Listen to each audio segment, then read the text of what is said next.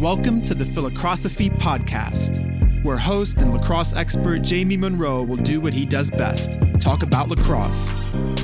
Each episode will provide listeners with education, insights, stories, and lessons about the lacrosse world.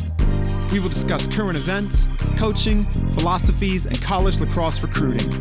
Now let's get started with your host, Jamie Monroe.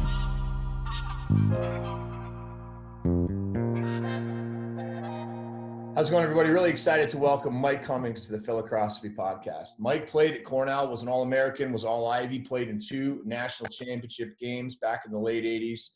Went on to be an All-Pro with the New York Saints in the Indoor League, played for Nyack, and had an amazing career as a Wall Street bond broker. Mike and I have a lot of mutual friends, knew each other back in the day, and I'm really excited to have him on the show here to tell his story.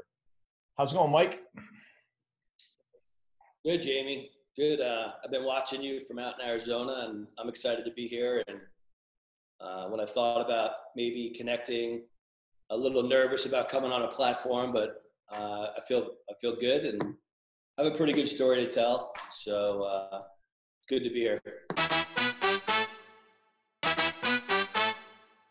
The Philocrosophy Podcast is brought to you in part by the JM3 Coaches Training Program, now featuring a 7-day free trial period. And here's your host, Jamie Monroe, with more information on how you can get your hands on some of the best lacrosse content out there for free. How's it going, everybody? Thank you so much for tuning in to my podcasts. I've had so much fun doing them. I only wish that I'd started recording my lacrosse conversations like 25 or 30 years ago. Now, if you like these podcasts, you will love the content I've created in the JM3 coaches training programs and the academies. Whether you're a coach or a player or a parent, there's so much great information for you guys.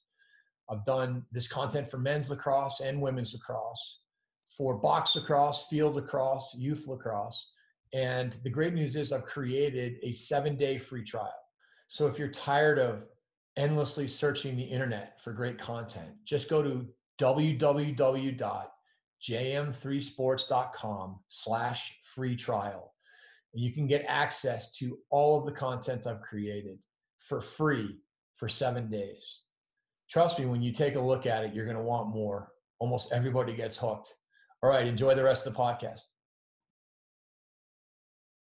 Awesome, let's do it. Well, I mean, your Cornell days, you stepped right into like a great group of guys with guys like Paul Schmoller and Timmy Goldstein and your older brother, and went to the national championship game in 1987, if I recall. You guys might have been the number 1 seed, lost to Hopkins, but man, it was just a great run during those times. Yeah, I came in. We were a 6-6 team. I mean, no expectations. I didn't even know if I would make the team. I mean, my recruitment class alone: Vincent Gotti, John Heil, Tony Morgan, a lot of good guys, Billy O'Hanlon, but no idea. We thought we were destined for the B team, and we were going to watch. And all of a sudden, we were scrimmaging Syracuse in March, and Timmy Goldstein was doing his thing because hidden on the practice squad earlier the year before, couldn't play because of transfer. Oh, yeah. Schmoles was Schmoles. I mean, our defense seemed like they were 35 years old. I mean, to an 18-year-old kid. Steve Paletta, Mr. Vivian, Mr. Jones, Mr. Francis. Those guys seemed like they were 40 years old to me, and they were incredible. So next thing you knew, we were 8-0, 9-0, 10-0, 11-0, and I think some have gotten hurt for me to be able to step in. And I had this high school that I certainly couldn't pass with it because I faced off with it. But I could shoot with it, and whatever my release plane was, it was coming in right under the bar, and I didn't know which side it would go to. I would just close my eyes and shoot. So, hey, if you don't know, the goalie doesn't know. So all of a sudden, I was on man up as a freshman. My brother, getting the ability to play with my brother, who was right next to me on the wing on man up. So that whole year was just a dream come true. A year earlier, I was in high school playing for Holy Trinity. And next thing I know, I'm at Rutgers playing against Hopkins in the finals. And actually, and 2 years earlier than that, Quinn Keston had no place to sleep the high school all-star game. He had nowhere to stay, so he stayed in my room in the Holiday Inn in Baltimore in my bed. Now I got to look at him for 40 years, and I get reminded of an 11-10 loss. So that's pretty funny how life goes. It is. Well, I remember you guys being undefeated and coming into Providence when I was a sophomore, and I had Mr. Jones covering me that day. It was a close game. It was 6-5. You know, when we were a decent team. We went to the NCAA tournament that year too, but you guys were excellent. I remember 9-5. I want to know the score of that game. Maybe it was 9-5. Maybe it was 6-5 my senior year. We lost. I can't remember. You're right. You're probably right. 9-5. Yeah, a long time ago. Yeah. Super close game and super. Go back and look. But all right. Well, and then in 1988, you guys go back to the championship. But at this point in time, the gates are in. The gates are like in full-blown best ever mode, and as much as you guys were really good, and Timmy was great, and Schmoley was great, and you guys had players. I mean, those guys, like, it was kind of over for the next 3 years. Weird year because we come out and we have everybody back offense-wise. We lost our AARP defense, but guys stepped in, Matty Gleason, Mike DiStefano. So, I mean, it's not like we didn't have talent. We had a lot of talent, but the offense was supposed to carry us. And all of a sudden, we lose like 4 or 5 one-goal games. Double overtime to Mike Babcock and Yale. Yeah. Sal Acasio. Who else? It was 5. It was like we were 2-5. We were like, what is going on? We were done, we thought. So then I guess beating you guys at the end of the year, that was like a 7-6 game, 8-7 maybe. No, I think it was like 13-12. Oh, okay. And it was overtime, wasn't it? Every year was a it was a pretty high scoring game because I remember it was a beautiful day up in Ithaca. Okay. But bottom line is we got in last seed. 6-5 we were. Last seed, and we had to go to UMass and play Sal. And that was a great game. So getting in was awesome, but we knew if we got in, we could do some damage. Yeah. And then North Carolina, 6-4. It was like 95 degrees. Oh, that's right. That's where Schmoley set the record, right? He had 32 saves. Richie had us go out in heavy gray sweatpants to practice. It was 95 and humid in Chapel Hill. They had never lost on Fetzer Field in a playoff game. And we go out there, and Paul had 30-odd saves. It's crazy. It's crazy. 32 saves or something like that in a 6-4 win. Right. That's epic. I mean, it doesn't get any better than that. Right. And I think that doesn't get mentioned a lot. The Syracuse game has got some press this year because we had footage of that game. We had that game was televised, and Mike DiStefano made a great video, and they basically played the highlights of the Hall of Fame, which were amazing. But the North Carolina game was unbelievable. Yeah, so, I remember. That was one of those games, by the way, that I cost Timmy like 3 assists because he hit me backdoor. The one thing I was pretty good at it was cutting when a guy turned his head, a basic skill. Yeah. And he would hit me. I'd be wide open. I had no skills to fake. I was just a hit the goalie in the chest guy. Yeah. You're an athlete that could just rip it, face it off, but you hadn't played enough box yet to know all your finishing skills. But talk a little bit about Timmy Goldstein. I mean, he's like a guy that people don't really know this day and age that he's one of the all-time greats. I mean, he was unguardable. He was player of the year. He seemed to score as much, even though he was kind of a feeder, he definitely scored a ton of goals. I mean, how did he do it? Well, I don't think the number one thing that people don't know about Timmy is how competitive he is and how, in charge he is on the field. So he wants to win. He has a plan. He's super smart. He's like the quarterback that knows where everybody should line up at all times. And if you're not in the right spot, he'll tell you. I mean, poor Steve Meyer is probably still in therapy. I know where he is. That's right. It was Roseberger, Myers, and Goldstein, right? Yeah, but Timmy and I had a bond over food early. So I got into his good side because, Schmoles was teaching me how to cook, and Timmy's house was the food house. I mean, there was like a 5-star hotel restaurant over there with the hotel guys. Yeah. And so Timmy welcomed me into the nest, and he kind of saw that I could shoot. So he would teach me the pockets of the defense is collapsing, the defense is leaning, you're going to be able to get a shot off here. And, eventually he's like, hey, maybe hitch a little, step over. I mean, Timmy was instrumental to my growth. Wow. And even today, he calls me, roots for me, encourages me. So let's talk a little bit. We gotta talk a little bit about the late great Paul Schmoller, though. I mean, I know you brought him up in that incredible performance. Schmoles and I became good friends after college because we were both coaching. He was coaching at Cornell. I was coaching at Yale. We did a lot of road trips, talked a lot of lacrosse. Actually, me, Schmoles, and Meyer were in the North-South game together in 1989. That's really where I first got to meet him. But tell us a couple of stories that sort of embody. Well, I know Paul from high school. So we played against each other in high school. Oh, okay. And not a lot of people know that he was the all-Catholic league. And by the way, there's more teams in the Catholic league than just St. Anthony's and Chaminade. Because today, that's all you ever hear about. But back in the 80s, I mean, Petramala was from there. St. Mary. I could just rattle off names. Back in the day. So Schmoles was an attackman. And, he was one of those guys that could fake score. And then he'd go back into goalie and depending on what the needs. But, I mean, he was stand on his head goalie in high school.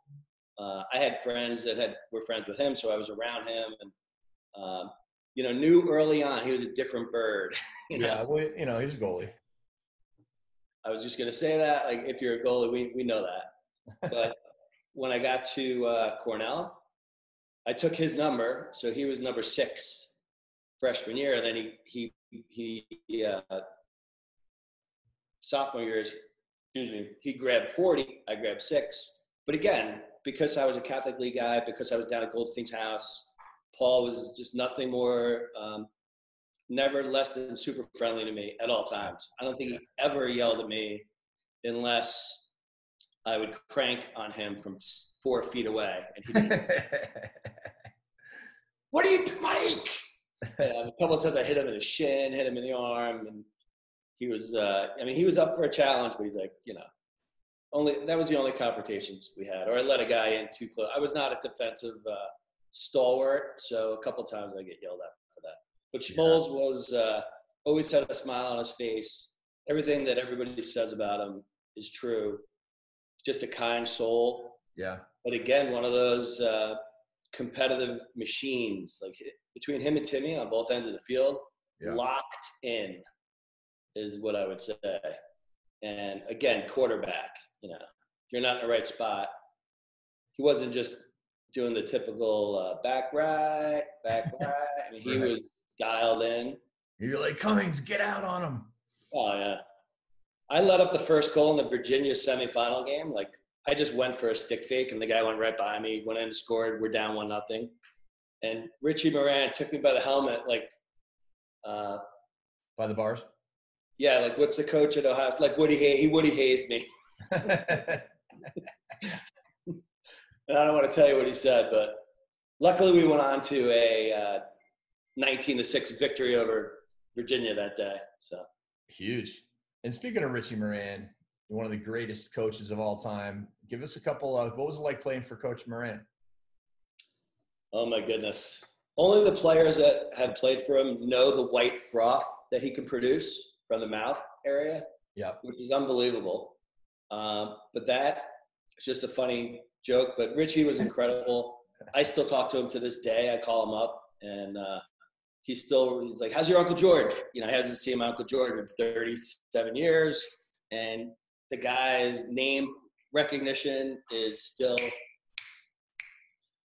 and that's Richie. He's just all about relationships. And he was a blue collar guy, and he treated us blue collar, and he respected us, and he made us work our asses off. And he also made us literally walk and smell the roses when we were going down to the Final Four. He took us through the Rose Garden, taught us a lesson in life to, hey boys, recognize this moment, take it in.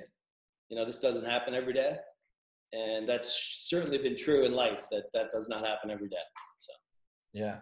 So then you graduate, go on to a career as a bond broker in New York. How did you get into that? And then tell us a little bit about, what you did with lacrosse along the way and sort of the path you went down. Yeah, I mean, the bond thing didn't happen right away. Early 90s, a little bit of a big housing recession. Wall Street was on, a little unstable when I graduated. So it took me 2 years to go down there. But because of Cornell, because of the relationships, there was a lot of guys that migrated down to that corporate bond world. And part of my story is I was a bit of a follower. And so my brother was down there. I had friends down there, and I got my foot in down there with Prudential Securities. Everybody was from Georgetown. Ralph Dalton, Patrick Ewing's sidekick, worked there. Jack Donahue ran the show down there, and his son, Jackie Donahue, was a big St. Mary's guy.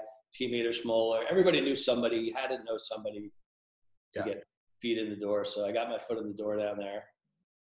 And that was 92, and I was in that industry for 23 more years. So I started to be a bond broker. And just for conversation's sake, bond broker, we were middlemen between the traders. We basically have a team of guys around. Everybody spoke to a trader. We would buy and sell for the Morgan Stanleys, the UBSs. But more importantly, we would entertain the hell out of those guys on Wednesday night, Thursday night, Friday night. And they were our teammates in college. Some guys had brothers that were traders. It was very relational. Mm-hmm. So you get to know these guys, you go out, have a great time, and then do business together. Right. And these were the early 90s. They were long nights. They were fun times. And when you're 25 years old, that stuff's very appealing. Limousines, Madison Square Garden, steakhouses, women dancing. That's just the way it was. So. Yeah, and you played indoor. Tell us a little bit about your experiences with the New York Saints. Yeah, indoor. That's where I met your boy Tommy Towers for the first time. My first job out of college was Xerox, and I walk in the door, and there's Tom Towers, and 2 weeks later, we're trying out for the Saints, and again, that's another team. I didn't know I would even make the team. I wasn't drafted, and that game, the names that were on that team: Vinny Sombrado, John Driscoll, Matt Crowley, Sal Locascio, the Cooks. I mean, who's who of Long Island? On that team? What's that? Jeff Goldberg. Jeff had just left. Yeah. So my experience with Jeff was riding my bicycle through Levittown when I was 12 years old, being scared to death, and running into guys like Jeff and his friends. Levittown was like the book The Outsiders. It was very, very blue collar. Never knew it was going to be around each corner. It was edgy. Yeah. That's good. So still in touch with Jeff, by the way. He's awesome. Damn, I'm going to see Mother Whack next week down in Delray. Yeah. So the Saints is where kind of my lacrosse career popped. Like, college was good. I scored some goals, but I wasn't a go-to guy. I wasn't a carry the ball guy ever. I would get stripped every time. I just hung it. I could catch and shoot. I could catch and hitch and shoot, but indoor changed my game. Like I was playing with Pat McCabe all of a sudden, who I have to say Pat McCabe is probably one of my favorite all-time teammates. Toughest kid, talented, even when he had the short stick. Pat gave me a nice scar under my lip in practice. Nice. Tough kid. Cool cross-check. Another, like, just to give you the idea of the talent we played with. We were the American team. We were 100% New York American, pretty much. But indoor, like, elevated my game. I'm a football player by nature, and I'm a hitter. So that game was really good for me. And all of a sudden, I was able to start scoring from in close a little bit, learning the box game. And my shot worked in indoor. Like, Dallas Elliott hates me. He's a great goalie, but I could score on him from outside. He pings me on Instagram and like says nasty things to me still. He doesn't like getting hit in the helmet either. Don't bring that subject on. Todd Francis has a bad story. A rainy UPenn morning pregame, I always had to take a shot up until the opening face-off. Yeah. I actually have two really funny stories. One is I hit Todd in the ear. He was 10 yards to the right of the goal. Right as the national anthem was about to start, knocked him out of the game. Like, unfortunately, it's not funny, but this one's a little more funny. National championship, 87. The national anthem has begun, and I took a shot, hit the crossbar, came all the way out to midfield, and hit Timmy McDevitt in the groin area. Richie had to bring the whole team around in a circle. Timmy's knocked out, like in pain, like out of the blue sniper job in his balls. During the national anthem of the national championship game? Timmy doesn't return my calls these days. Maybe that's because of it.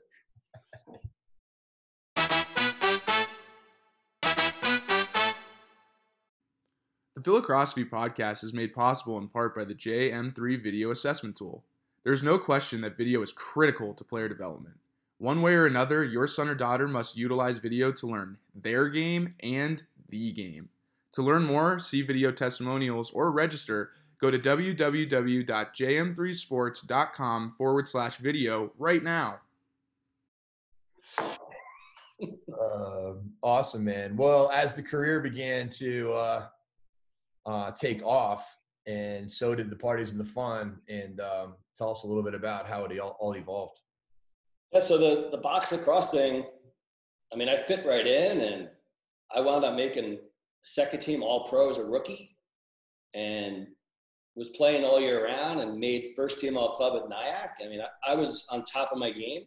I came very close to making the USA team.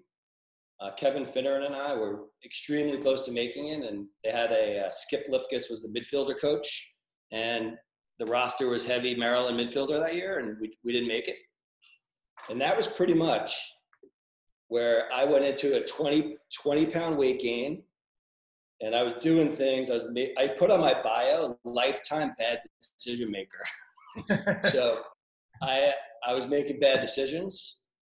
I had been making bad decisions all along, but because lacrosse was so big in my life and sports was so big in my life, I didn't have any real life-altering things happen to me. But the reason why we're talking today is because I started in the past year. Okay, I mean, I'd love to tell you that I'm Tony Robbins and I have a speaking company, but that's not true. So I've spoken to 4 teams, and last fall it was Maryland. John Tillman was my teammate at Cornell. Went to Penn State. Jeff Tambroni is a super guy. I told him what I was doing. He said, absolutely, come out. John Danowski said, come by practice. And he let me talk to the team for 25 minutes. And then Seth Tierney had me come by at Hofstra. And all 3 of those went great. The Hofstra one, I bombed. I was too far away from the kids. I was nervous. Seth was like, don't worry about it, Mike. You know, it was horrible. But 3 of the experiences were really positive. And my whole message was about, I was going to tell the story about, hey, listen, all you hear about in lacrosse is the brotherhood and the connections and how great it is and you should do this. But within that canvas of that painting is, people like me that you look good on paper, you're a good player, you have a girlfriend, you have friends. But I had huge self-esteem problems growing up. We all grow up 0 to 10. We have different environments. We have a father, a mother issue, a brother issue, whatever. I mean, it doesn't matter. But for me, I had an older brother that was perfect. Like high school All-American, first team All-American Cornell, Wall Street guy. Like I was always following that, and that was great. I mean, could have followed worse things, but along the way, I didn't have my identity. Bottom line, when I was 11 years old, I was hanging out with my brother all the time. We were playing sports every day. We were playing sports with his guys. Everybody's older than me. So we're playing sports. I'm getting accepted because I'm just as good as my brother, at that age frame. And it was great. But then, when sports ended, I wanted the older people to like me. I always had older friends. I assumed the role as risk taker, funny guy, I'll bet the pot in the stupid poker game we were playing, even though I had no money. So that that early activity set me up. And as I went on in high school, hanging out with older guys, you know, I was an all Long Island linebacker, but I was out all night with a 20-year-old guy who, you know, introduced me to cocaine and dropped me off at Holy Trinity at 6 a.m. So that wasn't a very good message for me to, A, I made a horrible decision. B, I put my life at risk. C, I had success that day against Cardinal Spellman. I had X number of tackles, 100 yards rushing. I won player of the week. So, okay, bad decision, but now I'm going to make myself feel like I'm impervious and nothing can stop me. So again, just little snippets. New Year's Eve, you know, in the car with 3 friends, I would try cocaine.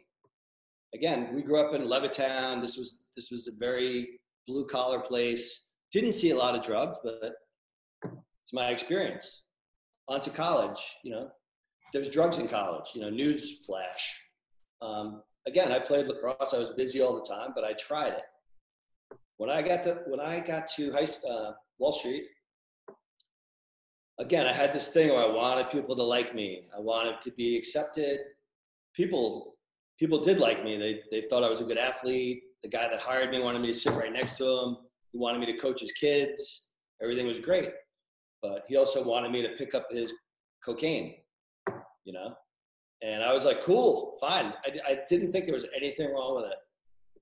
And again, I went on. I was playing pro lacrosse and making bad decisions, and no big deal. I'm playing lacrosse year round. I'm having success. I mean, there's 12 people in the world that make all pro in indoor lacrosse, and I was one of them. I mean, you know, Matt Crowley was supposed to play man up, and instead I was playing man up in the middle, in indoor. I wasn't having consequences. But then all of a sudden I put the 20 pounds on, lacrosse went away. People weren't telling me, hey, you're really good. I wasn't hearing the adulation. So I was really, all along, I was propped up by people that thought I was good. So enter more drug use, enter gambling. That Wall Street world, everybody was betting on football. 90% of the people were very responsible people. Even if they bet on a football game or were going out, they would go home and they would save their money and do the right thing. But I was out of control. When I was making 60 grand, I had no money. When I was making 300 grand, I had no money. When I was making $800,000, I had no money. I had serious problems. Crazy. That's 800 grand. It's a pretty good salary at like 28 or whatever. Yeah, I was 32 years old. I made $1.2 million. 33 years old, $1.2 million. And I had 9/11 had happened and lost a lot of friends. You know, I was coming home on a Thursday night to an apartment in New York City, and I could not stop doing drugs. So I got caught by a girlfriend, and I thought that I loved this girl, and I was living a completely split life. So I don't want to get into too much of I could go on all day about those stories. That's not the point. Yeah. The point is I had serious problems. In high school, my self-esteem suffered. In college, my self-esteem suffered. At Cornell, I didn't feel like I could fit in. I couldn't, there was a lot of money at Cornell and there was a lot of great academics, and I didn't feel like I had any of those things. I felt less than. Not that I was jealous, I just felt like I didn't fit in, and I was not a good studier. I had good grades my whole life. It came easy to me. But when things didn't come easy to me, I didn't raise my hand and ask for help and study. I would cheat.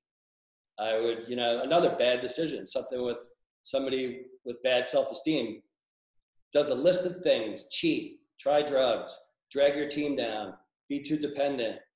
A guy with self-esteem is a leader, shows, not tell, excellent teammate, studies harder, gets help, asks for help. There's such a line, and I've just from flying around, talking to these teams. So I don't know where I left off with that, but a year ago, I went to Maryland, Duke, Penn State, and Hofstra. And on the plane, I figured out that self-esteem is the issue. Period, the end. Because if I had had it, I would have never made decision A, B, and C, which led to a lifetime of bad decisions. What is your definition of self-esteem? Self-esteem is liking the person in the mirror. And the only way to get self-esteem, you can't be given it. Self-esteem, you have to do esteemable acts. You have to do what? In order to have self-esteem, you have to do esteemable acts. You have to do good things for people. In the world of recovery, they tell you to get out of your own head. They tell you do something for someone else, because it's we feel sorry for ourselves. Oh my God, we've ruined our lives. It's never going to be the same. I'm never going to have the money again. No one's going to like me. It's all a big lie we tell ourselves. Anybody can stop doing bad things, put the brakes on, ask for forgiveness from whoever you talk to, and start over. And unfortunately, I had to do that at 43 and 47. And my story is involves God. And, I stopped doing drugs 10 years ago. When I got on my knees, I said, God, please take this away from me. Today I do go to a great church. They play Creed music and the pastor wears flip-flops. So I do go to a non-denominational Christian church. Mm-hmm. That's not my story. I'm not telling somebody to never drink a beer. I'm just telling people to watch out, because in this day and age, we don't have to look very far to someone that makes a bad decision and they die right there and then. I mean, fentanyl, I don't know anything about that, but I know a lot of people are dying from trying any sort of a drug. So my message is, hey, listen, I was one of you. I played this lacrosse video that shows a couple good shots. They're like, oh, this guy played. Because I don't want to look like Ty Cobb, like with Grady. Honus Wagner video. Like, I want to get into the room and I want to quickly have them know that I'm one of them. And that I came in that started as a freshman in the national championship game, that went on to be an all-pro, and they had made $1 million a year on Wall Street, and yet you just didn't have great self-esteem. Yeah. So that's the story. And I basically today, I mentioned in my note, I had, I just want to see how I put it, because I've never used the term before. Dormant confidence. So there's no question that I've had confidence. I mean, even when I had nervous going on the field, oh my God, they're going to pass me the ball. There's a minute left. It's a national championship game. Yeah. I know that in my life, I've had confidence. I've been able to take the shot. I've been able to keep shooting. I've been able to stand up for myself. I mean, life's got a lot of bullies, and you gotta stand up for yourself. But when you have negativity in your life, and I won't even get into the whole part where, due to all of this stuff, I mean, I was suicidal many, many times. And, I'm not going to cry about that today. Like, it's part of my story. Yep. And I think that I've come at this thing like a completely different person. I don't have anxiety anymore. My hands never get sweaty. I can actually speak in front of people. And this is giving back. I haven't been able to write a check to Cornell in 15 years because I had no more money, which is crazy. Yeah. And somewhere along the line, I said, this isn't writing a check, and this is totally cliche, but can I help anybody?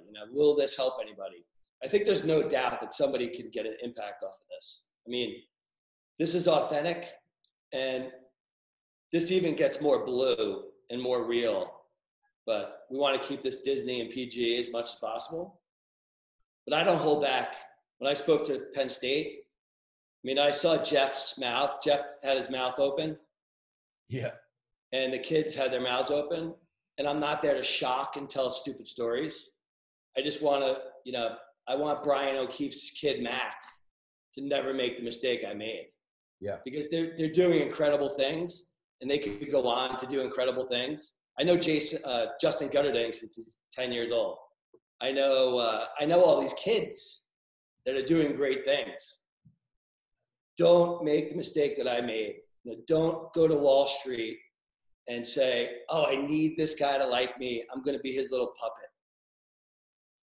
And just so you know, there's no names. Yeah. I've made peace. All of this stuff is nobody's fault but me. I always had free will. I always had a choice.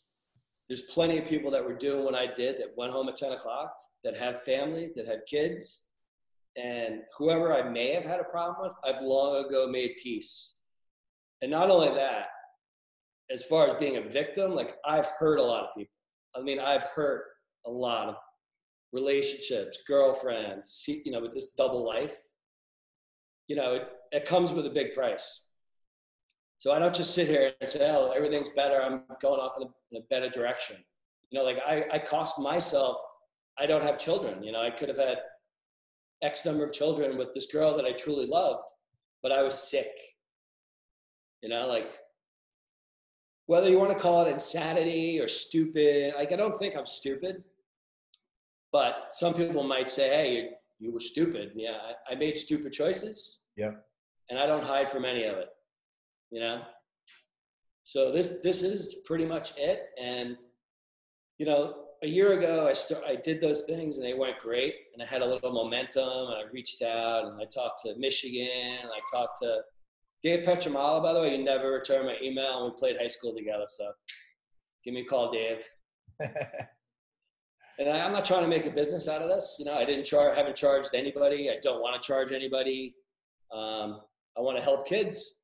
Yeah. So right now I'm living in Cabo, Mexico, working at a beautiful 5-star golf resort. I'm looking at grass and ocean every day, and I sell real estate. And I was dormant on my passion in the grid of money and fun and passion. I was bottom left as a financial advisor in Phoenix over the phone. Wasn't getting a fill from that.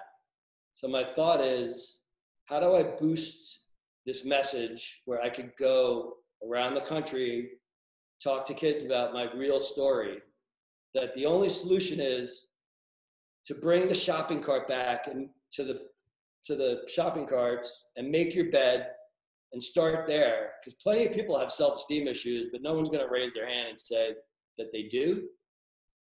Maybe I'll just say, hey, do you know anybody that has self-esteem issues? And then everybody will raise their hand.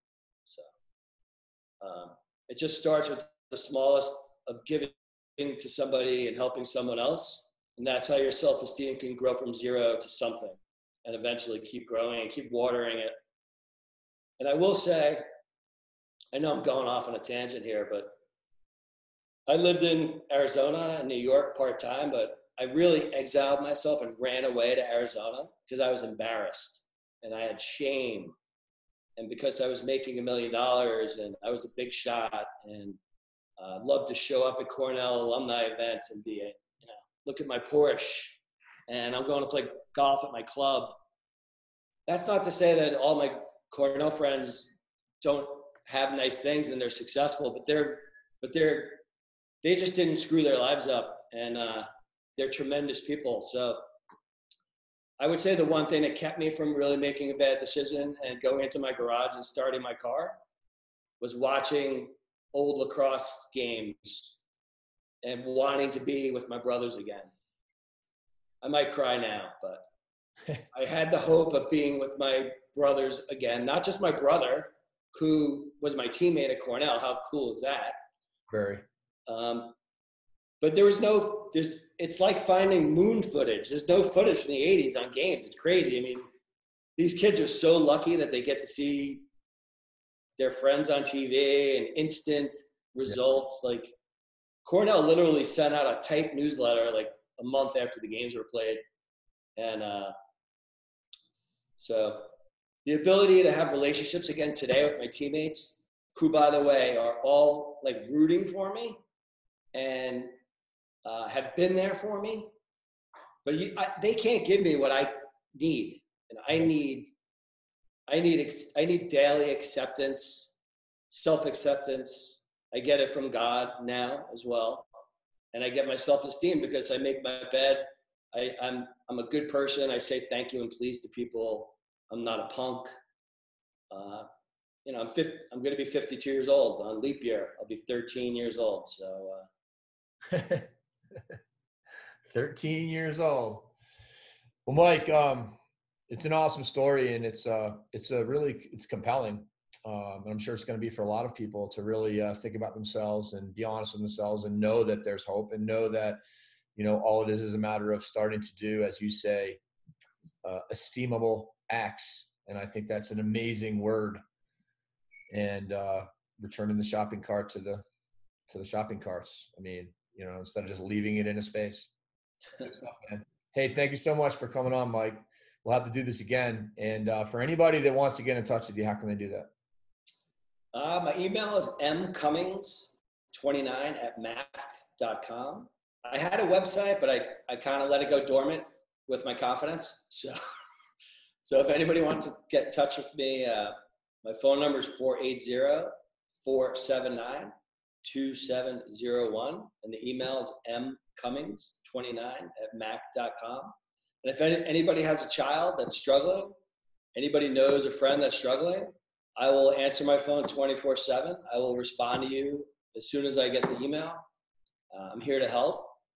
And if there's a parent struggling out there, this sounds a little cliche, but there is a solution. And I'm not here for any program of recovery. I'm not here for a church, but those are part of my world. And if I could give any assistance, I'm happy to do it. And tell Andy Towers I love him. And he calls me Cumbo. He did not like playing with me at the end because I was a little bit of a ball hog. So, you know, I just want to make reparation with that. Say I'm sorry. You'll feed more now. Sal Locascio and Paul Schmoller are my two favorite goalies of all time.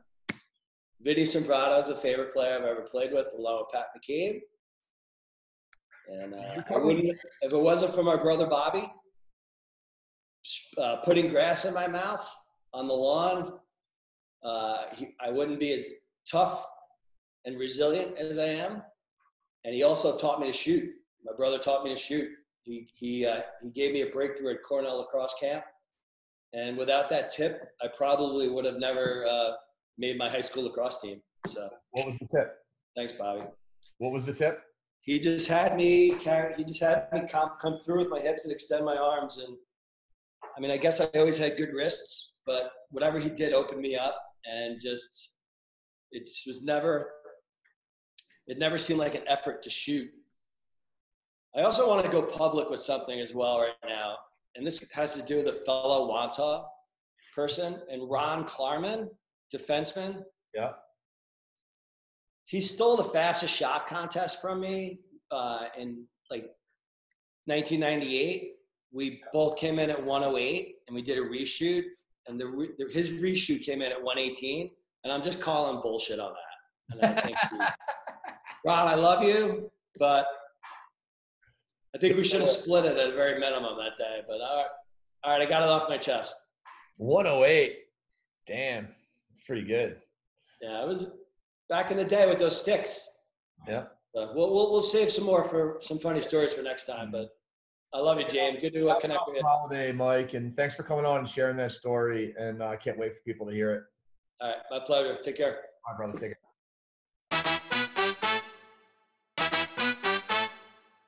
The Philocrosophy podcast is brought to you in part by the JM3 Coaches Training Program, now featuring a 7-day free trial period. And here's your host, Jamie Monroe, with more information on how you can get your hands on some of the best lacrosse content out there for free. How's it going, everybody? Thank you so much for tuning in to my podcasts. I've had so much fun doing them. I only wish that I'd started recording my lacrosse conversations like 25 or 30 years ago. Now, if you like these podcasts, you will love the content I've created in the JM3 coaches training programs and the academies. Whether you're a coach or a player or a parent, there's so much great information for you guys. I've done this content for men's lacrosse and women's lacrosse, for box lacrosse, field lacrosse, youth lacrosse. And the great news is I've created a 7-day free trial. So if you're tired of endlessly searching the internet for great content, just go to www.jm3sports.com/free trial. You can get access to all of the content I've created for free for 7 days. Trust me, when you take a look at it, you're going to want more. Almost everybody gets hooked. All right, enjoy the rest of the podcast.